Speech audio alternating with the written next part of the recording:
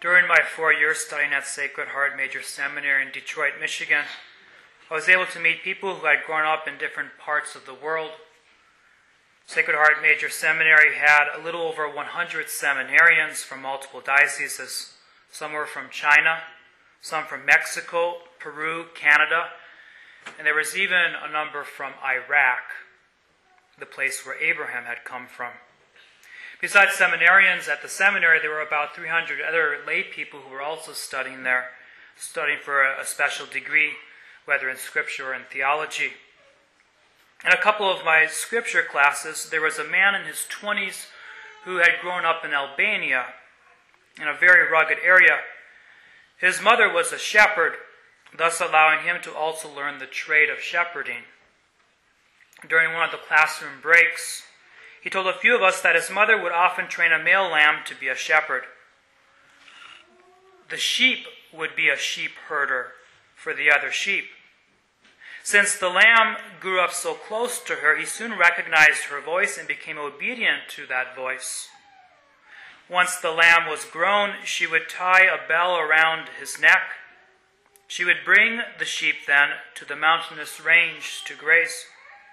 In the evening, or when it was time for the sheep to move from one area to another, she would call the lamb shepherd. He would obey her voice and start making the noise of a male sheep, calling to all the others to come. As he moved toward her, the bell would ring so that those further off could hear and all would come to her. The lamb shepherd knew the voice of his master, and the sheep likewise trusted their shepherd, for he was one of them.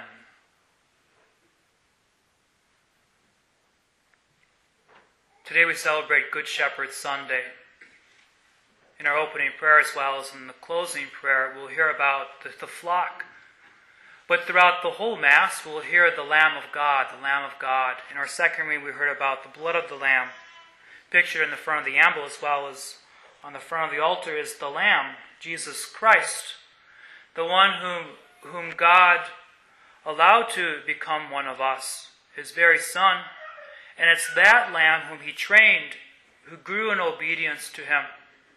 And it's that Lamb, one of us, who has become our shepherd, leading us to green pastures.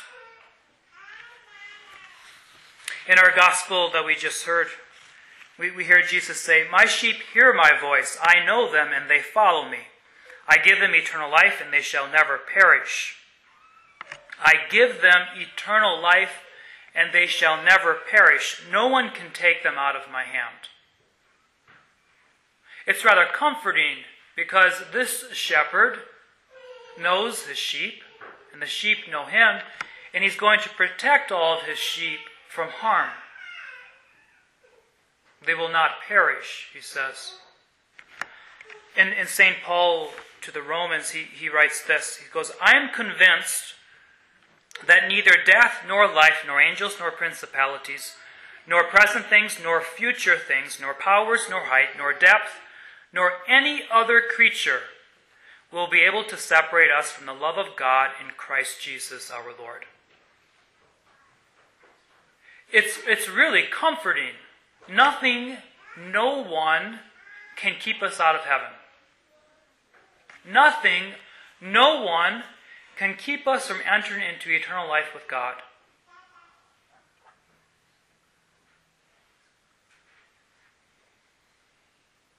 Then why doesn't everyone go to heaven?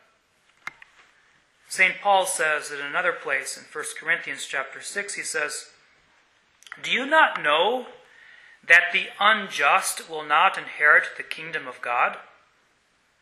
Do not be deceived.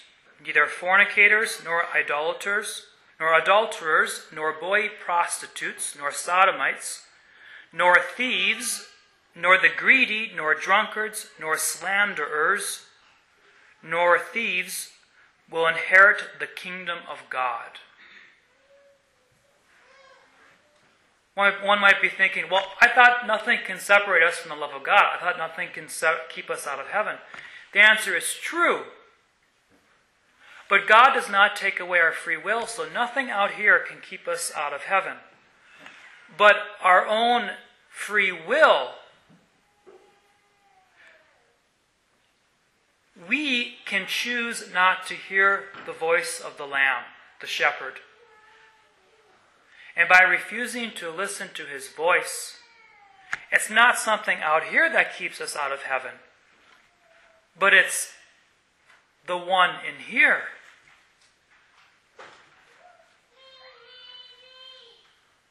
And yet, sin can't keep us out of heaven if we bring it to Jesus.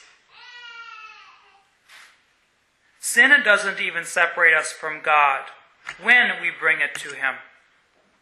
It's the reason at the beginning of every Mass we have the penitential rite. We call to mind our sins to prepare our hearts to enter into the great mystery of the Lamb of God who takes away the sins of the world.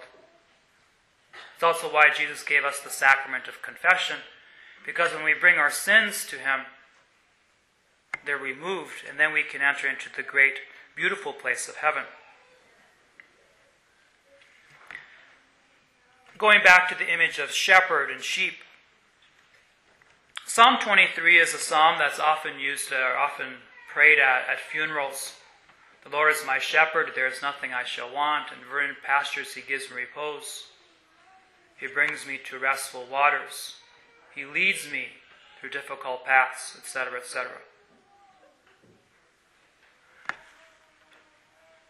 Anyone who's grown up on a farm, who's raised cattle or sheep, realizes that when you have animals in a certain pasture for a great length of time, a certain area, and the animals can't leave that area, what ends up happening is the grass gets grazed down.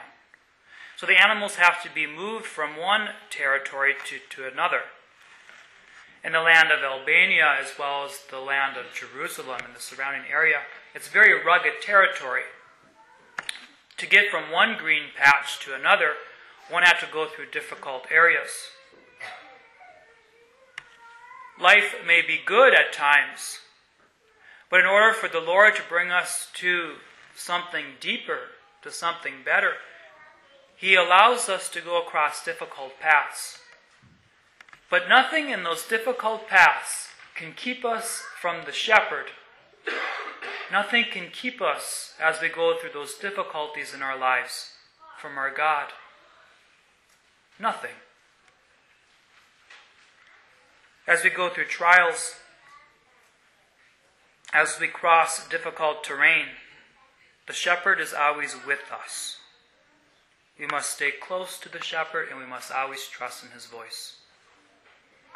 With that being said, I want to read the second reading again.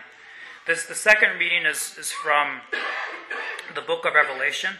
It's the image that John has at the end of time. I'm going to change some of the words because he's seeing this future event, and of course all those in heaven he sees.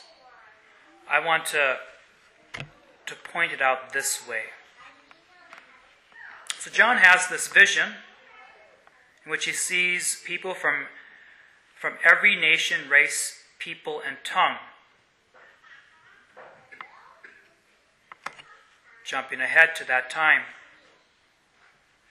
he sees you standing before the throne, before the Lamb, wearing white robes and holding palm branches in your hands. Then one of the presbyters will say to us, "You are the ones who have survived the time of great distress. You have washed your robes and have made them white in the blood of the Lamb. For this reason you stand before God's throne and worship him day and night in his temple. The one who sits on the throne will shelter you. You will not hunger or thirst anymore, nor will the sun or any such thing strike you. For the Lamb who is at the center of the throne will shepherd you and lead you to springs of life-giving water. And God will wipe away every tear from your eyes." I can't wait for that day. It's going to be a beautiful day. Let us obey the shepherd's voice. Let us follow him to the abode of heaven.